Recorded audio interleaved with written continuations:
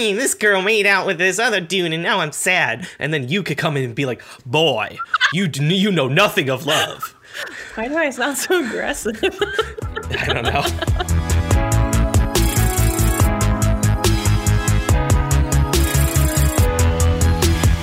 Hey everyone, welcome to Adapted for Your Viewing. My name is David and I watch too many movies. And my name is Amanda and I read too many books. We are brother and sister, and this is our podcast for nerds where we talk too much about movies and the books they're based on and tell you which one is worth consuming.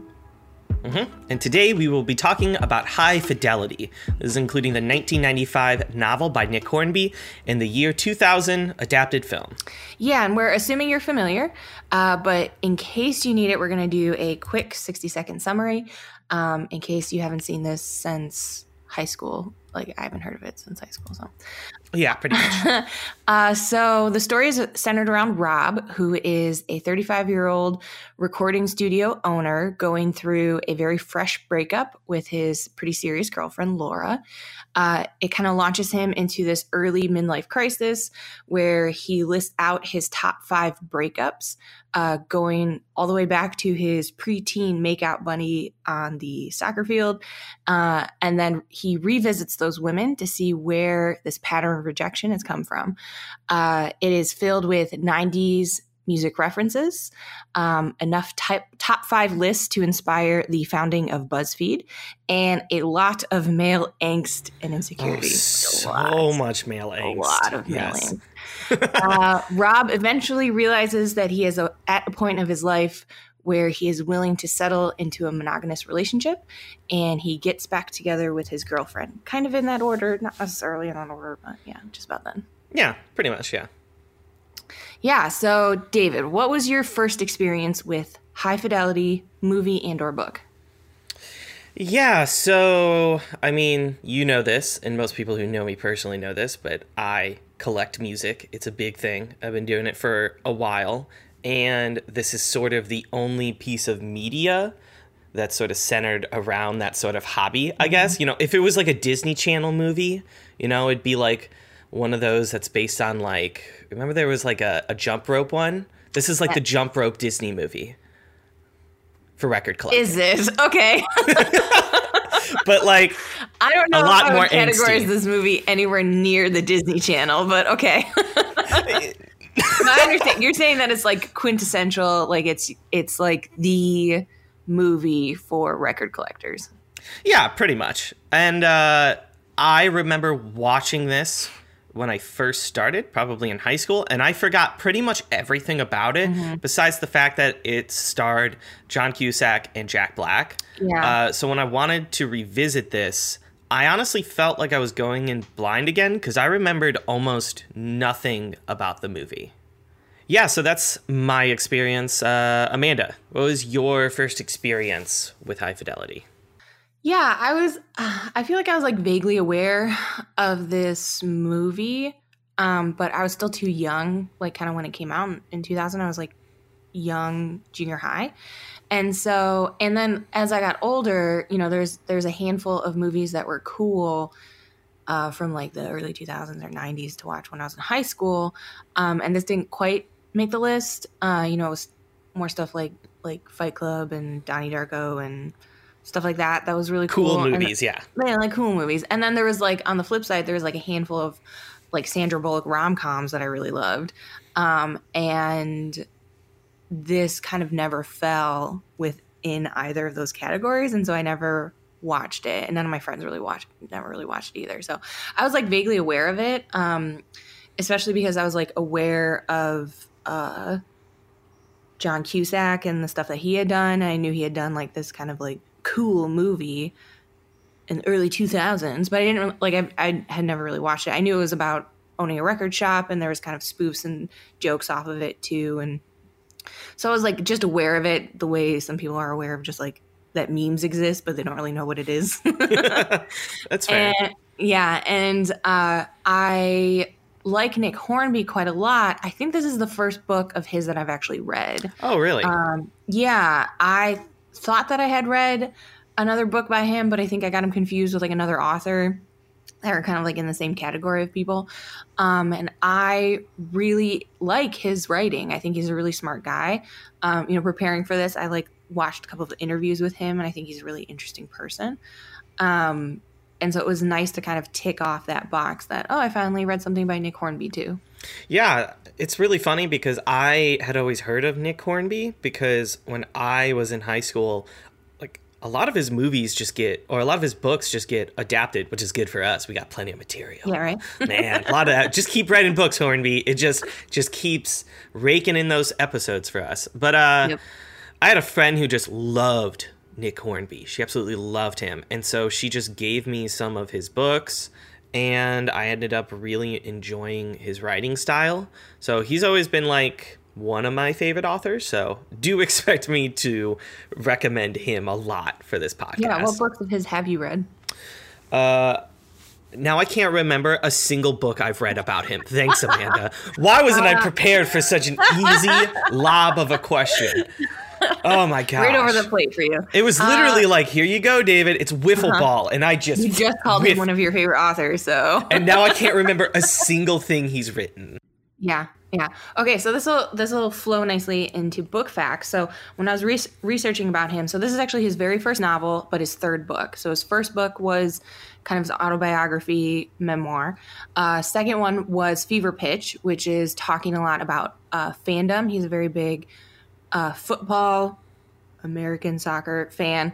And he talks about kind of that entire realm of being so consumed by fandom and the kind of crazy things it leads you to, which I think is a really interesting idea that's what he was thinking of when he then transitioned into writing High Fidelity. So his first novel. He was also, he's huge into records. It clearly shows. Who would have thought? Yeah. Yeah. He's in this fandom. He collects records. He was a music critic for the New York Times for a while. And I thought it was really interesting that he was not involved at all in the filming of the movie, but super involved in the editing of the movie. Interesting. Yeah. And I think the movie is very, very, very true to the book, which I was kind of surprised by. Yeah, this is one of the few adaptations that we've done where almost scene for scene, everything is in this movie. There is nothing that was really cut from the book for the most part. Yeah, which was interesting. This is a little bit stepping into your territory, but it's being readapted on Hulu. It was originally being readapted for the new Disney platform, and they shifted it to Hulu. I think it's supposed to come out next year. It's in post-production right now. And it is starring Zoe Kravitz, who is the daughter of Lisa Bonet, who plays Marie in the movie, which I thought was super cool. And it's a 10-episode long miniseries, which is incredibly interesting, and we should circle back to and discuss what we think about that later. Oh, yeah, I'm 100% going to watch it. What I think is wild, though, is that this was originally going to launch on Disney. This is not... I thought that was a very interesting choice. This is not an E for everyone type of book at all. I think they were just trying to, they're trying so hard to stomp out, Netflix, that they're just put everything we have in there. I don't even care what it is. Just put it in there and people will want it. As if everyone's not going to buy you, Disney. Calm down. Yeah, you already have my money. You already got it. It's already there. You have so much of my money already. It's just you own everything. Another $5 a month. You have it already. I mean, they do own Hulu, so it's basically the same thing. Anyway, let's go into some movie facts. There is not a lot of movie facts, I'll be honest, because this is so true to the adaptation or to the book. And so there just really isn't as many movie facts, especially coming off the Jurassic Park series where the IMDb page for facts and search, there was a billion interviews you can look up on YouTube. It was kind of weird to not really have much to go off of. Yeah. But just some fun things. So this is the first time Dick Cusack appears in a film with Joan and John Cusack, or the second time, sorry. Who does he play? He plays the minister at the funeral. So more of a cameo than a real role. Yeah, which is really interesting. That they cast Joan Cusack as their friend. Yeah, I mean, I mean, she does a wouldn't great you? job at it, but I want her in everything. I was so refreshed to see her in here. young Joan Cusack is very, very. I mean, old Joan Cusack is very fun too. In general, Joan Cusack is great, but yeah, it was very fun seeing her as Liz was definitively my favorite character in the book, and I think Joan did a great job bringing her to the screen. Yeah, she is definitively my favorite Cusack. Sorry, John. Sorry, Dick. That's just how it works. I mean, yeah. Yeah. While writing the screenplay, the writers wrote the role of Barry specifically for Jack Black. It is so hard to separate him from that role. Like, I can't imagine another person playing that role. There were a few lines of Barry's from the book where I was like, ugh, Barry. And then Jack Black comes in and does it. And I'm like, ah, Jack Black, good one. He is so good. And you can tell, it almost felt like Nick Hornby wrote the role for him while writing the book. It's crazy. Yeah. There was, I saw some interviews with him, and he was very surprised that they turned it into a movie because it's basically an inner monologue, like from first page to last page, right? And it doesn't have anything very cinematic or interesting happen. Like, it doesn't have much in the way of plot necessarily. But there were a couple times in the book where, like, even at like the end of the book where he's describing like the dance party happening, he's like, it was like the end of a movie. And I'm like, did you know, Nick? Did you know that this was coming? That Jack Black would be there? You knew this was going to be the end of the movie, didn't you, buddy? It would be very difficult to find another actor to slide into that role because it does feel very, very specific for Jack Black. Yes. I can't imagine a single person replacing Rob could literally be anybody from the 90s. But oh, yeah, honestly. Yeah, but Barry would be very difficult to replace. Absolutely. Speaking of Nick Hornby, though, I found this honestly just interesting and maybe a little rare, is that he enjoyed the adaptation, maybe because it is a little literal scene by scene of his book. Oh, yeah. But you just don't see that of authors approving of the movies. Like, I think Michael Crichton openly disliked some parts of Jurassic Park, which is considered a classic. It might have helped that he was so involved with the editing, to be honest, because they kind of ran every option past him to see what was like truest to the story. You know what I mean? That makes sense. Yeah. But speaking of the story, Amanda, what in general did you think about the story of High Fidelity? Oh, I'm so excited for this. I was reading this with anticipation of hearing what you think about it because I was so interested in your opinion. So I read first, watched second, as I do, and I read it opens up where Rob is literally like has just found out about Laura leaving him. And so he, in a petty explosion, is like, you know what? You're not even the most important relationship I've had. These other heartbreaks are way worse than what I'm going to go through. And he like lists out his top 5, right? And he goes through, it kind of does it in the movie, but obviously in the book has more detail. And he goes through in detail each of these women. And I finished that first 40 pages and I already hated Rob so much. And I was like, okay, well, maybe it'll be, like the first half is just him wallowing in self-pity. And the second half will be him kind of shifting his perspective and putting his life together. And that did not happen for a very long time. And so I struggled a little bit through this book. Rob is a very frustrating character. And I think,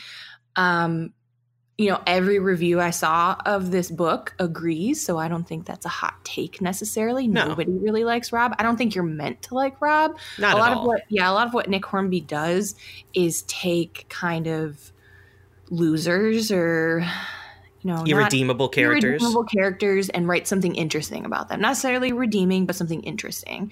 And I just don't, I think that maybe when it was written at the time, 1995, not many, romantic comedic stories were written around main male characters. Yeah. A lot of them were female characters. And so I think at the time, maybe it felt novel that this was happening. Rob's character does not age well. He is not. No, he doesn't. He is not very good in the 90s, and he is so much worse now. And so some of that novelty kind of like has worn, like it's not very interesting to hear about his life, and I didn't like it. Like anytime he was interacting with like the many interesting females around him, I was on board, mainly because they were yelling at him and I wanted to yell at him. But as soon as it was just about Rob, I checked out quite a bit, and I was very frustrated with him.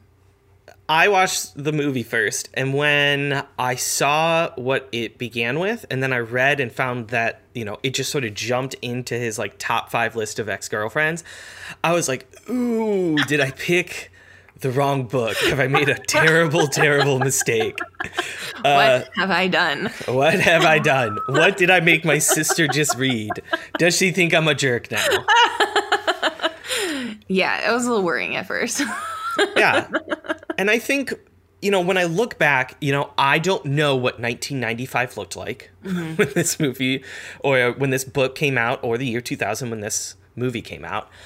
But it seemed like for the time it was sort of a criticism of this like male bravado, because he is a loser. He's insecure. He's petty. He is obsessed with himself, and he's wimpy. I don't know that I 100% agree with you that it's a criticism, which is something we can talk about later. It's definitely like a deep dive into that kind of person. And I agree. Like, I think it's hard for us in 2019 to understand entirely like this kind of cultural moment. Context. Yeah, where it was like, it was like a type of person, right? Who defined his own pretentiousness with his record collection. And we don't really have that now. Like, I think fandom and the internet has changed so much since then that we don't really have something that's quite comparable, except for things that are really toxic and scary. You know what I mean? Yeah. So like this type of nerd was pretentious, but like still pretty much harmless and maybe lovable. And I think that shows a lot in Barry's character and Dick's character. Like, they're definitely still pretentious, but they're incredibly lovable. And I think maybe it's just because we don't have their inner monologue and we have Rob's inner monologue. But I have an easier time loving them than I do Rob. Yeah, and I think the most interesting parts of the story for me, and the ones that hold up most, is this idea of fandom and what, you know, Rob says at the start of the novel, which is it's what you like, not what you're like. And it's a way of him building relationships around that. And I found it incredibly interesting because the idea of building relationships around what you like has expanded so much in society. There's a fandom for everything. It used to just be like movies and music. Now there's literally everything. There's subreddits within subreddits and billions of Tumblr pages directed towards fandom and building relationships off that. And I felt like that idea of the novel for me is what holds up through the test of time rather than Rob's character. Yeah. Well, let's move on. I mean, we're kind of already talking about it. We're sort of going in depth into some of the points in the book, but let's just talk about what we enjoyed about the book. Yeah. What are some things that, maybe besides Rob's character, that you did enjoy going through this novel? Yeah, let's set aside Rob's character until we talk about it in depth. I think it's an excellently written book. Like, it was very difficult for me to review it because it is very well written. I think the dialogue is fantastic. The characters are really good. It just happens to be about a person I don't like or care about. So I think there's genuinely funny moments in the dialogue. There's this entire section at the end of the book where Rob and Laura are talking to each other, but they don't have dialogue tags. And usually I don't like that. But by this point in the novel, you understand both of them really well, that you can tell who's talking anyway. Yeah. And so I think that's very, very skillfully done. And so I really enjoyed the craft of this book. Yeah, he is such a good author. I think the only thing that he does in this book, and it's probably just because Rob has so much inner monologue, is, and maybe this is just like a personal bug of mine, but it's really long parentheses, like huge ones where it's like a half a page. And for me, it's totally like, did why notice don't that. Really? Yeah. For me, I don't know why it like bothers me a little bit, but that saying, I think it just kind of digs into his obsessive inner monologue. So it made sense narratively why those existed. But man, yeah, Nick Hornby's such a good, fun author to read. Yeah. I'm a little sad that this is your first experience. I think I'll make you read another one of his books. I walked away with a very positive opinion about Nick Hornby. It was a weird situation because I flew through this book. I read it in an afternoon, and it's not a short book. It's over 300 pages long. So it's like a typical size book. And I flew through it. It was a very quick, easy read.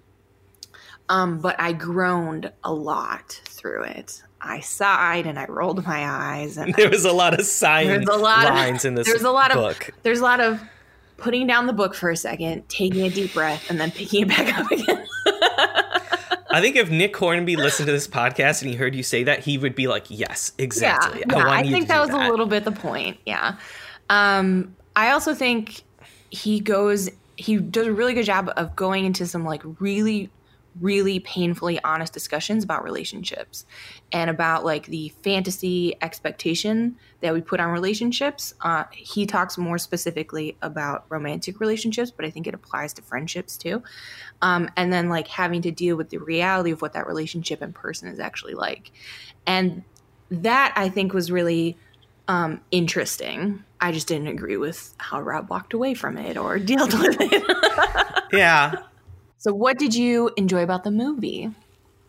Yeah, so I am actually a little bit lower on the movie than the book. Interesting enough.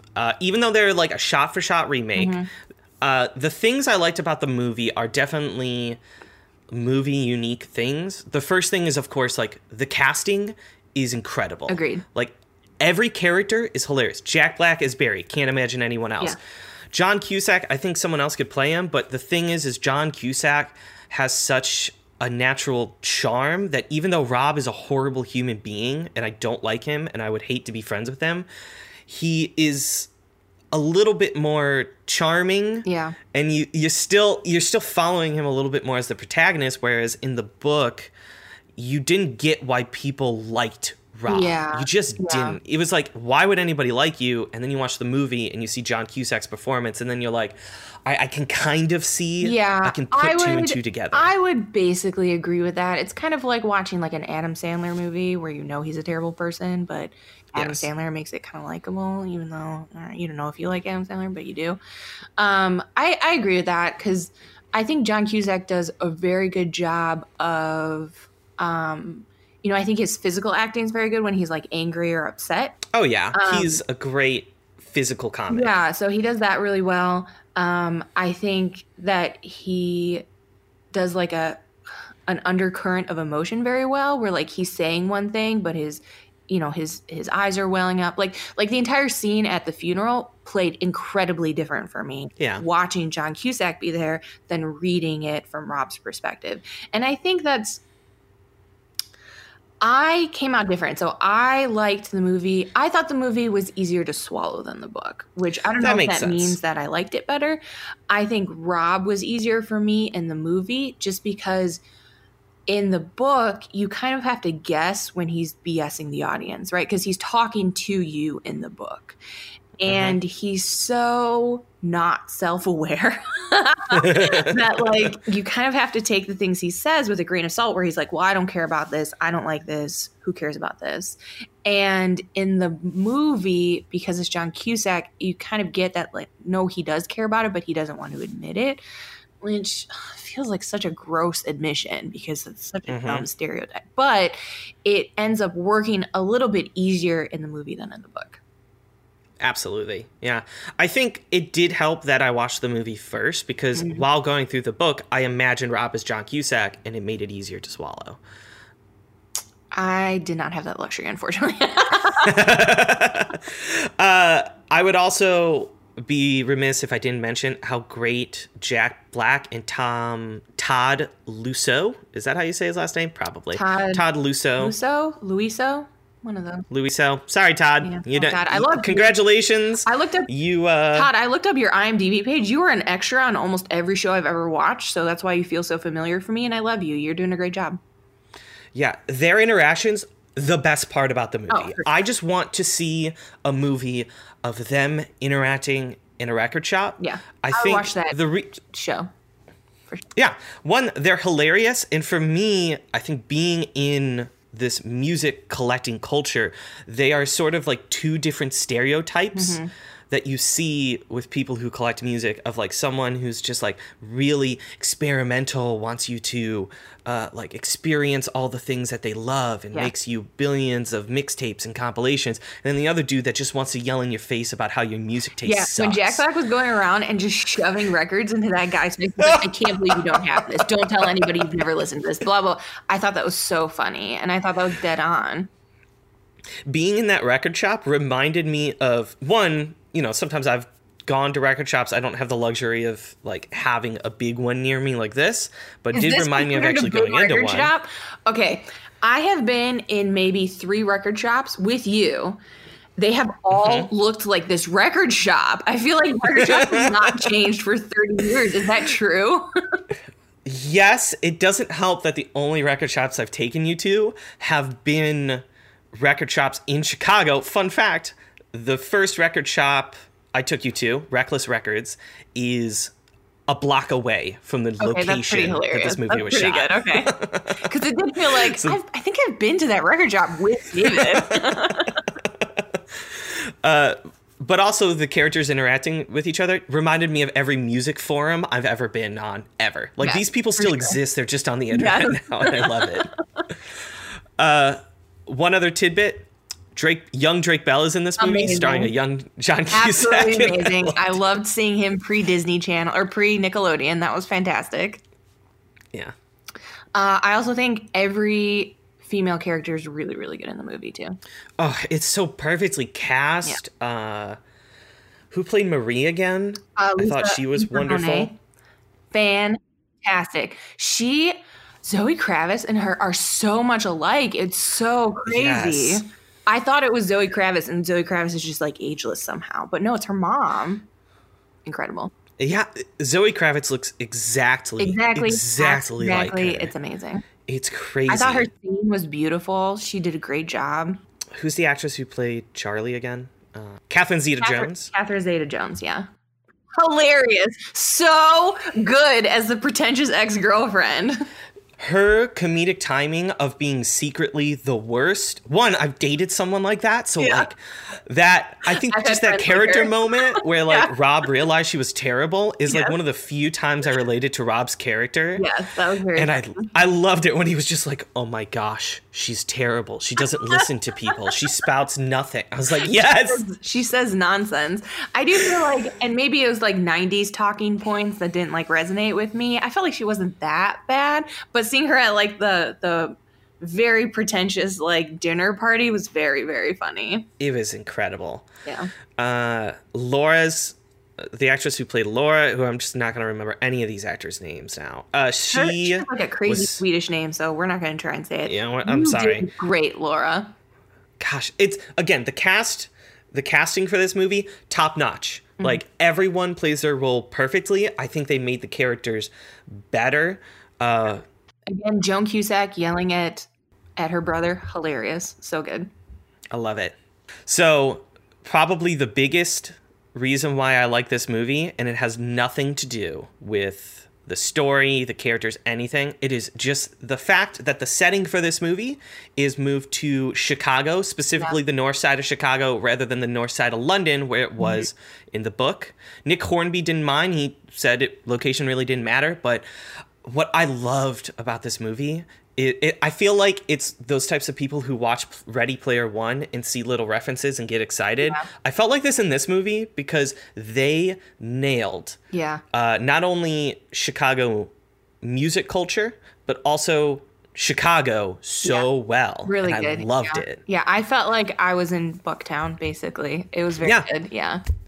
Okay, so we're talking a lot about Rod's character. So why don't we just segue straight into the next question, which is, what do you think the story is actually saying about Rob's character? Is it redeeming Rob? Is it criticizing him? Is it justifying him in any way? Like, what do you think it's actually saying about Rob? I have thought about this a lot, actually. It's funny because I didn't think this was going to be the book where I am still questioning how I feel about it Yeah. this long after completing it. Because in a lot of ways, Rob's character just sucks. Yeah. Like, I He's still like a hate him garbage at the end of the book. human. Yeah. Yeah, I don't want to be his friend at the Oh, I want to no. be Barry's friend. I want to Yes. be Dick's friend. I don't want to be Rob's friend. I want to hang out with Liz. I want to hang out with Barry. I want to go to, Barry's show and, poke fun at Dick. Like, I want to do all those things. I don't want to see Rob once. Yeah, like, he just doesn't learn a lot of major things Yeah, at he all. doesn't grow Like, up. there's so many, like, the most frustrating part for me was to see him go and meet with these people he had a relationship with.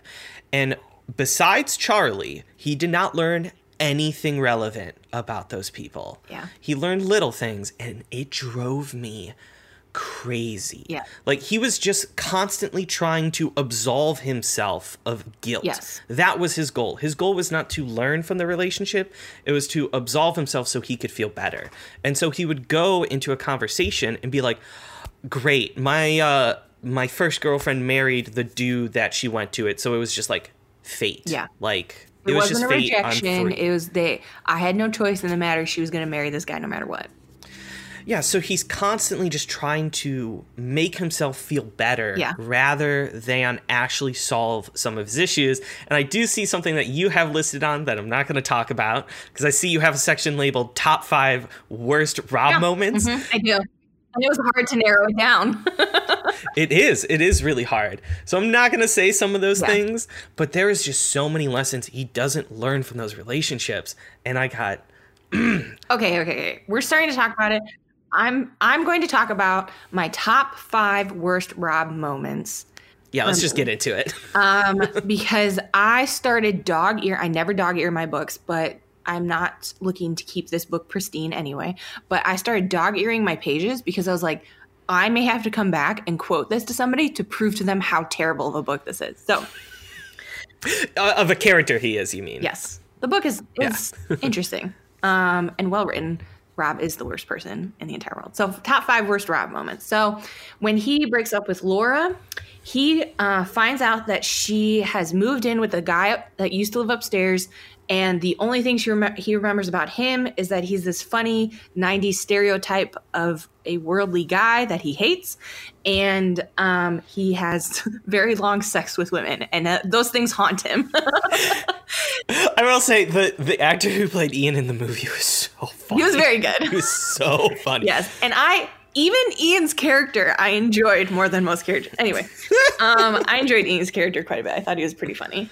And so when he finds out where this guy lives, he calls their house like 10 times a night until Laura picks up. He hangs up if Ray picks up, Ian, Ray.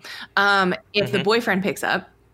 And then he stands outside of her apartment and Creepiest thing. Literally, Liz has to be like, you are scaring Laura. If you do not stop, they will call the police. And he's like, oh, okay, I guess I'll stop. And I'm like, I hate you. It's not good. It's not like it takes way too many steps past being like an emotional, like I think it's supposed to be like a funny, emotional overreaction to the situation. It has not aged well. It is not funny. No. Yeah, he would get arrested. He would get a restraining order. Yes. All right, here comes number 2. Number 2, worst moment for me for Rob. And these are not in chronological. These are escalating degrees of anger from me. So he has a one-night stand with Marie right after he finds out that Laura hasn't slept with Ray yet, and he's so happy about it that he goes and sleeps with somebody because he's a dick. And so he has a one-night stand with Marie. The entire night, he is talking about how he knows that he's manipulating her into getting into bed with him, which is bananas. But basically, they have this kind of awkward night together because it's a one-night stand. And after the fact, Marie is also heartbroken. She just broke up with somebody that she'd been in a long-standing relationship with. So in her mind, she's, they're both kind of post breakup rebounding together. And she thinks that she's having a connection with him. And so she starts talking about like her own kind of sexual needs and like how she's handling things. And she's a little bit American crass, which is just she's being very honest about it. And he literally says that she ruined the night because she was talking about like her own needs. Instead of talking about how much she wanted him, she's talking about her own needs. And he said that she ruined the night. And I was like, screw you, Rob. Did they cut that from the movie? I think so. They cut out his reaction. So she says all the things, but she kind of comes off as being like cool. And he's like smoking and he's trying to be cool too. And in the book, we get his inner monologue where he's like, I wish she hadn't had said any of that. She's ruining this. Yeah. What a dick. Okay, number 3. This is the. I don't know why this isn't number 1 for you. So this has to do with the second ex-girlfriend. Second ex-girlfriend right? that he goes back to talk to. They were dating when they were 16, and he talks about how their entire relationship is him trying to grope her and her not wanting him to, and him every time they're together wrestling about it. And then he finally breaks up with her, and then she goes and dates somebody else, and he hears from the guy that they've already slept together, and he's heartbroken and feels super rejected by it. He gets back together with her, and she talks about how traumatized she was because this guy basically forced himself on her. And that she couldn't even be in a relationship throughout college when she's supposed to like have fun and like meet a bunch of people because she hated sex so much because of him. And Rob is like, phew, I'm okay. I'm so glad I had this conversation. And I don't know if it's like a society not aging well. I don't know if Nick Hornby meant it to be as gross as it came off. But that was a very difficult moment for me. Like, it was a very... Rob is so devoid of empathy. I could not... I was like, there's never going to be anything I root for this guy. I want terrible things to happen to him. Yeah, she said she felt like she was basically raped. Yes. And here's the thing, is in the book... I think that it's a terrible scene, and it's a little bit more meant to be a terrible scene. In the movie, though, John Cusack's reaction to this conversation is almost like slapstick, and I was furious. It is played very much off as a joke. And I hated it. That was the only moment where I almost turned it off, texted you, let's just do a different book or movie. I'm so sorry, just don't watch it. Yeah. I was so enraged in it by the book that by the time it happened in the movie, I was shocked that they had played it so funny in the movie. It was not good. I was very mad that apparently by the end of this book, Rob's idea of consent is not changed at all. I wanted that relationship to be the focal point. I wanted her to come up and just start beating him into the ground. I was so mad. Well, especially because when he talks about like their relationship when they're teenagers, he talks about like his last ditch effort where he talks about using more force than anybody would be okay with, even with her as a 16-year-old.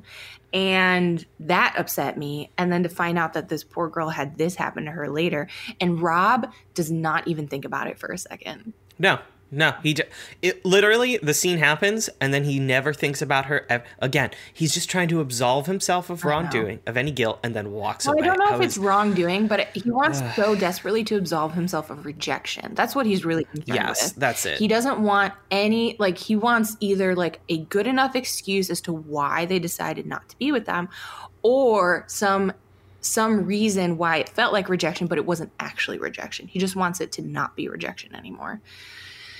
And I think it's such a hard character to deal with, I think, now. Yeah, I bet probably in, the mid-90s, I'm guessing this wasn't seen... culturally, I think people were in a different place, but like, oofa, if this was like written now, it'd be one of those things where the book never comes out because there's a Twitter controversy about it. It would get canceled pretty quickly. Yeah, cancel. Like if this was written now, Yeah. a book publisher may not want to publish Yeah, it. and Like I wouldn't blame them. it's pretty bad. Okay, so as if that is Number 4. I have 2 more that are somehow worse than that one. So I don't know how. I know. That was like for me the part where I was like, nothing Hornby does will redeem this character. So there's this point at the like right before he and Laura get back together. And there's a couple of parts, like we get a lot of inner monologue from Rob. And so there's a couple parts where he basically has like a whole essay that he's written for you about different things in society and the role of women and women and men's relationships and the expectations that he has on relationships and where those things come from and what blame he can put that on besides himself. And so he talks a lot about what he expected as a 14-year-old being in a relationship and how it's played out as a 30-year-old, which is a big theme throughout the entire book. And he has this entire, and I think it's hard because it's at the end of the book. So it feels like the kind of moment where Rob should have learned something and it's not. And so he goes through this whole thing where he's like, women are upset about the media portraying them as like, skinny and beautiful and like this, and they're upset by that because of that standard, when really they should be upset by the standard placed on them to desire men. And so he talks about how like no woman has ever looked at him like so-and-so cultural figure looked at so-and-so actor in this so-and-so movie, and that's the standard he's always comparing women to. And he ends the paragraph by saying that it's not that like it's such a form of disrespect. And so he compares like a woman's inability to desire him the way he wants to be desired as disrespect. And that was such, I don't know if I have the words to explain like how deeply disturbing that was to me. Yeah. Because it's pretty selfish and self-absorbed it's and crazy. Insanely self-absorbed. And if it had come in like the middle or beginning of the book, I could write it off as being just like part of Rob's immaturity. It feels like a step in Rob's maturity, which is why it's so hard for me to handle. That like somebody, and unfortunately it's Laura in this story, has to like deal with that kind of perspective in their own relationship. And that's so disgusting to me. What kills me about this is I feel like I understood the point Hornby was trying to make with this. Yeah. And he did it in a way that somehow made Rob worse. Like so much worse. Like I wish that last line wasn't added. I wish he said it differently, because here's the point I think he was trying to make is that men are, or the expectation is that like men are going to be complimented or liked or just have these very outgoing ways of like showing love to them, when in reality that like doesn't, like men aren't used to getting compliments.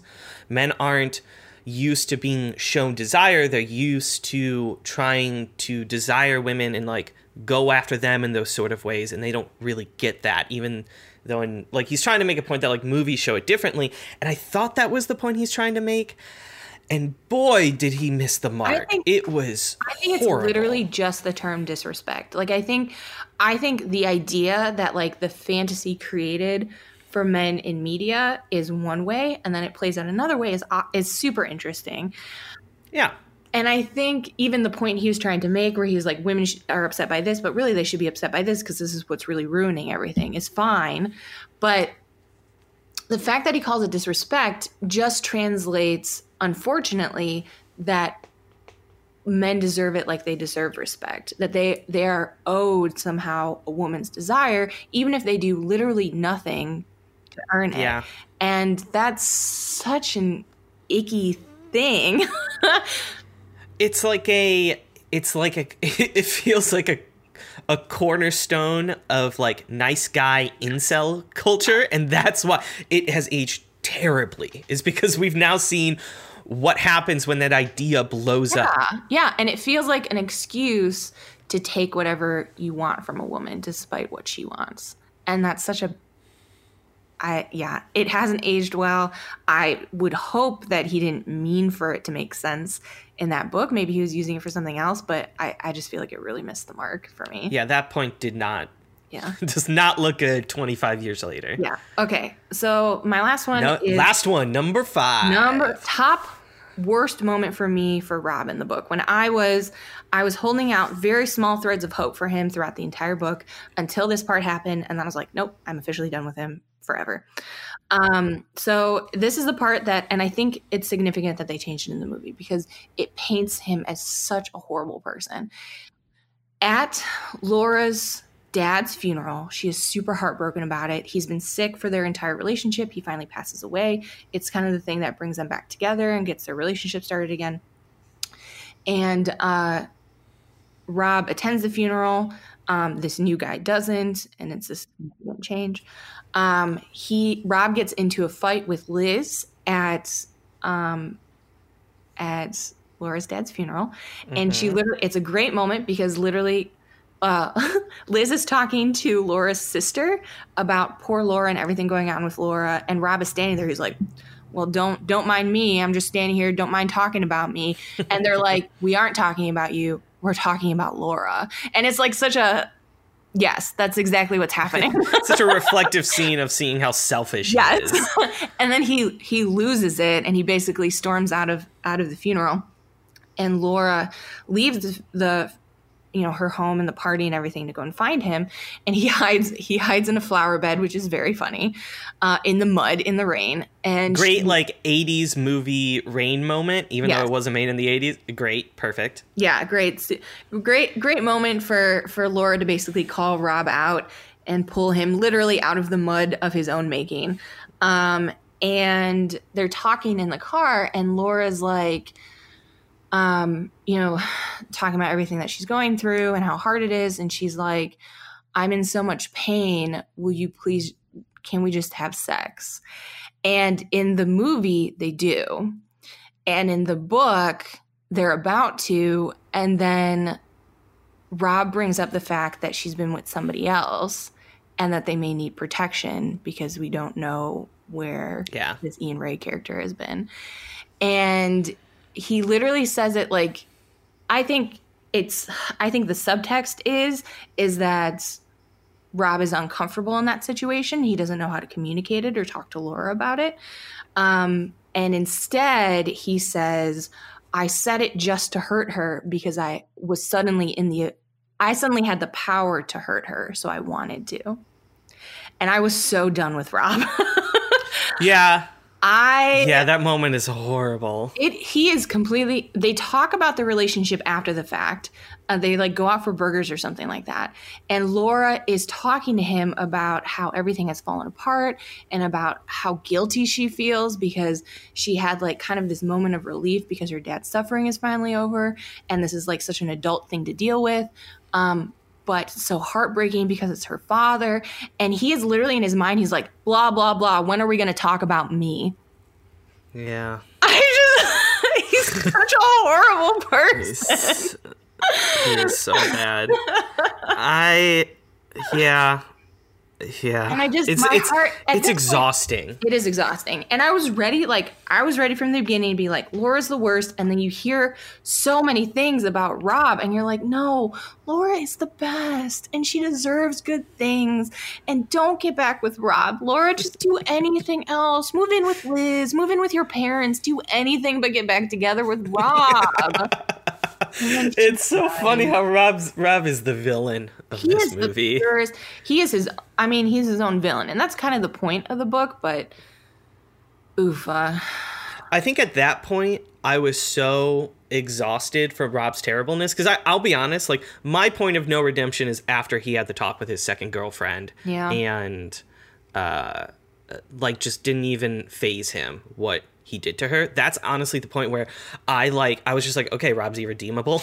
There's nothing Rob can do. So I think when I got to that part, I was like, oh, this is just Rob being a terrible human being again. But oh my gosh, you do get exhausted by the end of the book of Rob. And I think that's why, you said you read this in an afternoon. It took me a lot longer to read this book because I had to take a lot of mental breaks from Rob. So yeah, I get that. Well, and I think it makes going back to talk about what is the story trying to say about Rob. he is a horrible person, and I think the movie does its work to try and redeem him, to make him seem like he's going to be a good person after the story is told. And I think the book specifically doesn't. I don't think it's criticizing him enough, to be honest, because everybody, like, he somehow still has good friends, and he somehow still, despite, like, he has like a birthday party that he can't get anybody to show up to, which I think is pretty good. But like, he still has people in his life that care about him that he does not deserve whatsoever. So I don't think the story goes far enough to criticize him and the type of person he is and his deep well of insecurity that he's inflicting on everybody around him. And that maybe because of the time it was written in. I really wonder if it would be completely different if he wrote it again today, like completely fresh, new idea today. I mean, what do you feel like, you know, you have a male's perspective, I have a lady's perspective, so it's a little bit different, and I feel like Rob should be left in the gutter. But do you feel like this is saying that a super selfish, irredeemable man can ever move past the fear of rejection and insecurity? Do you think it's actually saying that? This is such a tough question for me, Amanda, because here's the thing. As a male perspective, I will say Rob is one of the worst characters I have ever had to deal with. He is so frustrating. I'm so shocked. I read so many reviews from the 90s about this book where they're just like, yep, it's the typical male experience. And I'm like, really? Because this is awful. Thank God we're alive right now and not in the 90s. Ugh. Picture dating in the 90s where you just had to deal with a bunch of Robs. Ugh. The book and the movie want Rob to be redeemed of his insecurities. And I think it has to do with the fact that he has, like, found redemption in, like, being able to work on it with another person. Because he doesn't get better until he starts listening to Laura. Nothing about his character is better until they're back together. That's the only time where the words coming out of Rob's mouth, I didn't want to take them and shove it back down his mouth and then cut his head off so he never had to say them again, okay? So I think they're trying to redeem his character by saying, Rob alone is not redeemable. You need somebody else to lift you up. But that saying, he doesn't think of her that way. Like, I'm not buying that he looks up to her or he is that person that he needs to be for her. Like, if this was reversed, it doesn't work. So I think one of the most interesting changes, I totally forgot to add this in earlier, is that at the end of the movie, Rob has a top 5 things he loves about Laura. And they do not have that in the book. And I thought, yeah, that's true. I totally forgot about that scene too. That was like one of my favorite shot scenes, by the way, because it's on the what street is that? The Kenzie Street Bridge. I think that's what it is. One of my favorite locations too. So yeah, I agree with you. That was also an effective scene because it was like, oh, Rob likes her. Rob actually likes her. Yeah, well, and he talks about, like, you know, so much of the book, he is incredibly intimidated by successful women around him. And Liz calls him out on it a bunch of times, and he's like, well, you're just saying that because you're a feminist. And it was like very 90s. Oh my gosh, the misuse of the word feminist in this book. Yes. Let's not get into that, but oh my gosh, oofa doofa. In the movie, he's like, Liz is smarter than, or not Liz, Laura is smarter than me, and I like her because of it. And she's better at these things, and I like her because of it. And we never get that in the book from him. And I think that really hurts any kind of like any redemption that Rob could have had. I think it like discounts him from it. Yeah, completely removed him. Yeah. Okay, so we talked all about kind of feminism, all about male insecurity and stuff like that. This is being remade with a female lead. How do you think it will affect the story? Let me go on the record by saying I am actually super excited about this. Yeah, series. I will definitely watch it. We will probably do an updated podcast on it. We've already talked about it. I heard like people were upset about this because you're right. This book is so much about like the male perspective. Yeah. But that saying, I I think a female perspective in this day of age would actually be super refreshing. Mm-hmm. I think a lot of things have changed in the past 25 years. I think that not getting a male perspective on sex would be super refreshing because Rob's idea of it drove me crazy. Yeah. Is gross. It's just gross. It's gross. Also, I have an idea. Let me pitch this to you on what I think the episodes should be structured like. Okay. Okay. So there is a theme in this book that it's one of the more famous lines of this book.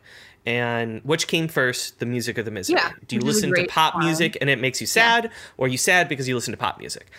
So I have an idea that each episode is based off of a different pop song and the lesson that this character is trying to take from that song. And it's not as explicit. It can be a little bit more subtle, but it's lessons learned from love through pop songs. Follow-up question. How many of these songs do you expect to be from Carly Rae Jepsen? Okay, first of all, she's wonderful. I love her. She's the best artist ever. I know. And I hope she is mostly 50%. Focused. But here's the thing. Here's the reason why I want it to be about that, because I think that I would like a smart criticism of love portrayed through pop music. And yes, half of these songs are actually going to be Taylor Swift because her entire persona is a Sisyphusian journey of trying to find love and losing it. Yeah, that's very true. But I think it would just be really smart. It'd play into those who love music really well. And I think you'd find a new audience. And I think it makes sense for a serialized TV show to follow. So Hulu, Disney, I'll give you my address. Just email us at stuff@adaptedforyourviewingpodcast.com. I also take Venmo and PayPal. Yeah, Venmo and PayPal. Cash, obviously. You can also pay me in records. Like, I do accept that. Fine, I guess. 100%. I guess it was your idea. So you can have it. Yes, I get all the monies. No monies for Manda. So this was something I was thinking of including. I'm not sure. This might be, if there's anything I cut from this episode, it might be this. But here is my fan theory. Yeah. Usually you have theories. Here is my theory for this movie. And this is built through personal experience. This is...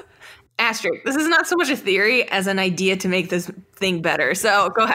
Yes, this is less of a theory and more of an idea that if we added, Rob's character would be much different. And that is, Rob's character would be more redeemable, would learn his lessons, and probably would have never gotten into this mess if he would have had sisters 100%, or an older sibling. Yes. Just literally any other sibling would make him a completely different person. Because I think the way he is entirely because he is a coddled only child who still hangs out at his mom's house. He goes to his parents' house and then he's mad that they have plans. And I'm like, they have lives without you, Rob. You're in your 30s. Go figure out something else to do.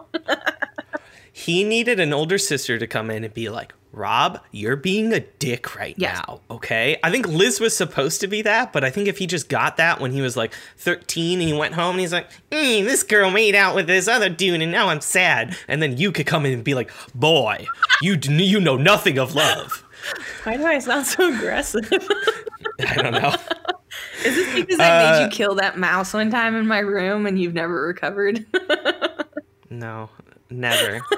I think the only reason why I think this is because Rob learning the lesson that Charlie is a terrible girlfriend is one I learned through my own experience of you sitting me down and telling me the girl that I had dated was a terrible, boring person. When you were talking about getting back together with her, and I was like, please don't. She's awful. Guys, older sisters, they do a lot for you.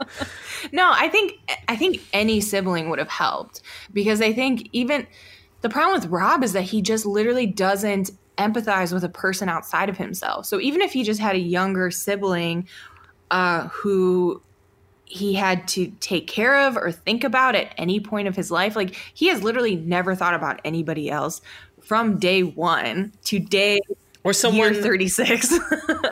Yeah.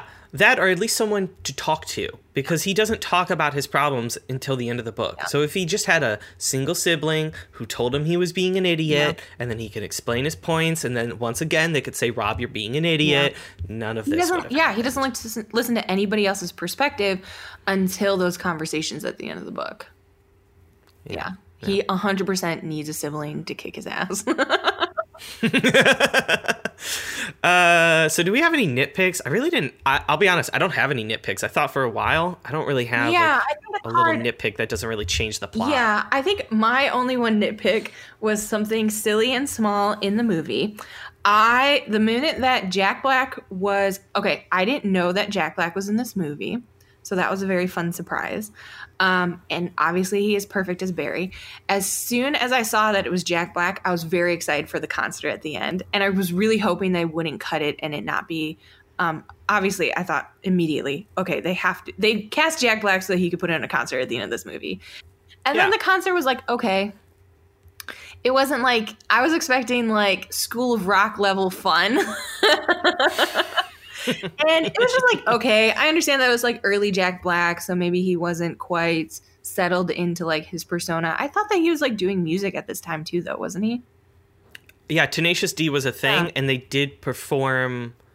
I forget if they performed on set one time. I don't know. There was Tenacious D did some performances around this movie. So I thought it was fun, but I thought it could be more fun, and that was literally my only nitpick. So you wanted some more pyrotechnics. I really do just want, like, if this movie was just exclusively about the record shop guys interacting with each other, I think the reason why I enjoyed watching the deleted scenes, because there's almost 16 minutes of deleted scenes, which is crazy. There's never that many deleted scenes when I go looking for them. But the reason why I enjoyed a lot of them is because so many are just of them interacting in the record shop, and it's hilarious. You know what is one of my favorite parts about this movie, and what I think they get right about like fandom, is this idea of having like very arbitrary rules around things. So like his arbitrary rules around like playlist making, like I have dumb rules. Yeah, they're different from for his. Do you have any like arbitrary rules around like books or something like that? Like weird fandom rules? I don't know, because I like very deeply believe, like, reading a book is such an intimate experience. So I very, very deeply believe that everybody should just read whatever the hell they want all the time. And I read across so many different genres and appreciate so many different genres for what they are. There are very few genres that I don't read, to be honest. So I really don't have any rules. I do have a list of questions I go through when somebody asks me for a recommendation, because I want to make sure I give them the exact book they're looking for. Okay, that's what I was looking for. So I asked them, what were the last books that they loved that they read? What was the last few books that they read that they hated?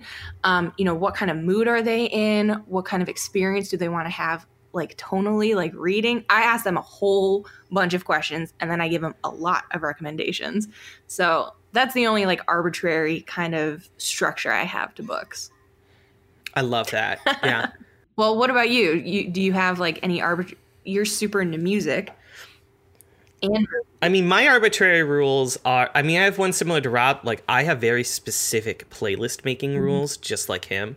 Like, I have a rule that it should never be longer than 45 minutes. Like, longer than a standard album length, because if you do, then it's just a bunch of songs. It has no flow. You get bored. It has to be within 45 minutes, or else you're just gonna get bored by the end actually. of it. You also have an arbitrary way of organizing your music, don't you? Oh, you're gonna call me out on the podcast. No, this is an arbitrary way that I describe music to, because here's the thing. When you're into music and someone's like, what does this band sound like? What's this album like? You tend to spurt out a billion different genres that just sounds Russian exhausting. folk rap? I don't know. No, like for example, I love a record right now by the artist. I'm gonna show you what I mean. I love a record right now by Sturgill Simpson that is country, rock, funk, and psychedelic 80s prog rock. Okay? Does that sound accessible to you? No, I can't even begin to understand what that would. You can't. That's I don't know the problem. what instruments are involved. I don't know how many vocals are happening. I don't know if it's going to make me happy or weirded out. I don't know anything about that. That is why I have stolen naming conventions from probably Tumblr, I think. And I've classified them into no longer classifying how music sounds, but how it makes you feel. And so there's banger, jam, groove,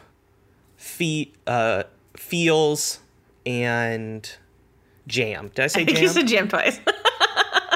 Let me do this again. There's banger, jam, groove, feels, and there's one more that I'm missing.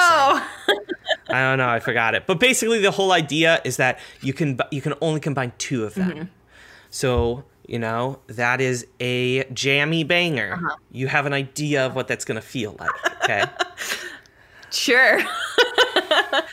Listen, okay, so what would you describe? Everyone in the future is going to describe music like this, Amanda. Everyone in the future is going to describe it. And that it sounds like you have like the five senses and then like the unnamed Japanese sense that you don't know how to name or what it tastes like. Yeah, it's whatever makes Bruce Willis appear in the corner sense. Nice. Yeah, nice. Nailed it. 100%. Nailed it. So funny. Stop I know everyone's rolling on the ground laughing right now. Calm down. Okay. So David, would you recommend? We needed that because talking about Rob is so exhausting. We needed some lightness to this conversation. We talk way too much about consent in this podcast episode than I was expecting. We're talking about books and movies. Okay, so David, would you recommend people read this book? Okay, after having this conversation with you, I can definitely actually answer this and say no. I don't think you should read the book. And it's not because this isn't something that isn't worth consuming. I still think you should go back and read a Nick Hornby book. He's a fantastic author. I will recommend something else to you. But the thing is I think you're right. I think the changes that the movie makes improves the story ever so slightly. Not a ton, but ever so slightly. And for the most part, you get everything in the book just wrapped up in a 2-hour package rom-com, and you get to watch Jack Black during it. Who doesn't want that? So I'm going to actually go out on a limb and say, skip the book, watch the movie. Yeah. What would your recommendation be? I would agree with that. I would say skip the book. Go read something else by Nick Hornby. He is obviously super skilled. Just like a class act in character and dialogue. But I think that he's come out with more recent books. He has books with female protagonists now that maybe would be a better use of your time. Yeah, 100%. So, yeah, in conclusion, skip the book. I think this is the first time we've done that, where it's just skip the book, watch the movie. Yeah, skip the book, watch the movie. Interesting. Yeah, I think I would recommend this movie, too. Are you recommending this movie, then? Yeah, I'd recommend it, especially if you love music and you're familiar with the Chicago music scene. You're just gonna fall in love with the dumbest of things, I did. Yeah, this made me really want to go back and just watch some 90s rom-coms and maybe stick this somewhere in the lineup when you go back and do that. I thought it was fun enough and enjoyable enough. And if you still want to rant and rave about Rob's character, you have the ability to do that. But it's a little bit easier to swallow. Yeah. I will say this was bad because I was trying to save up money, and then I read this book and watched this movie, and then I went to my record shop yesterday and spent $100 on records. So don't do it if you don't have any self-control. Got it. So that'll wrap us up for today. Thank you so much for listening. Please subscribe so you get automatically updated when new episodes come out at wherever you get your podcasts. We are brand spanking new still, so if you enjoyed anything we talked about in the last hour plus, please leave us a review and tell your friends. Yep, you can also find us on Instagram, Twitter, and YouTube. We are Adapted for Your Viewing podcast on all of those platforms. You can also send us suggestions on what we should talk about next by shooting us an email at stuff@adaptedforyourviewingpodcast.com. Tell us which Nick Hornby book you would like to see Because I just want to do all of them, I'll be honest. It's like Nick Hornby and every spooky story imaginable. Yeah. So Amanda, what are we consuming next? Because it's your pick. So this is a fun one because I read this book in probably 8th grade. I want to say it would be about the time that I picked up this book. They came out with a movie about it a couple years later that I took my 2 little brothers to, and it was super fun. This would be the movie and book Holes, and I'm super excited to do it. Shia LaBeouf, man. Young Shia LaBeouf. One of my favorite characters of all time, Madame Zeroni, gracing the screen for us and the pages. Oh, yes. We still make jokes about Madame Zeroni to this day, and so I will be super excited to revisit her. All right, tune in next time to hear all about how we rate that adaptation. Until then, send me your top 5 worst Rob moments and what you would do to him in the year 2019. Yes. The top 5 places you would punch Rob if you heard what he had to say. There you go. That's pretty good. Send us your top 5 songs you want him to include in the next reboot. That's pretty good. What albums and or songs or artists they complete. I have found, to be honest, I have found shows with a really good soundtrack really make a difference for me. I'm convinced that I like season 1 of Riverdale because the soundtrack is so good.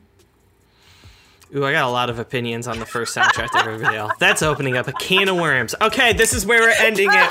We're not going to spend 3 hours talking about Riverdale. Tune in next time for my Riverdale. Our Riverdale podcast. Riverdale podcast. We're not going to season 2, though. You will not make me go to season 2. All right, bye. Bye.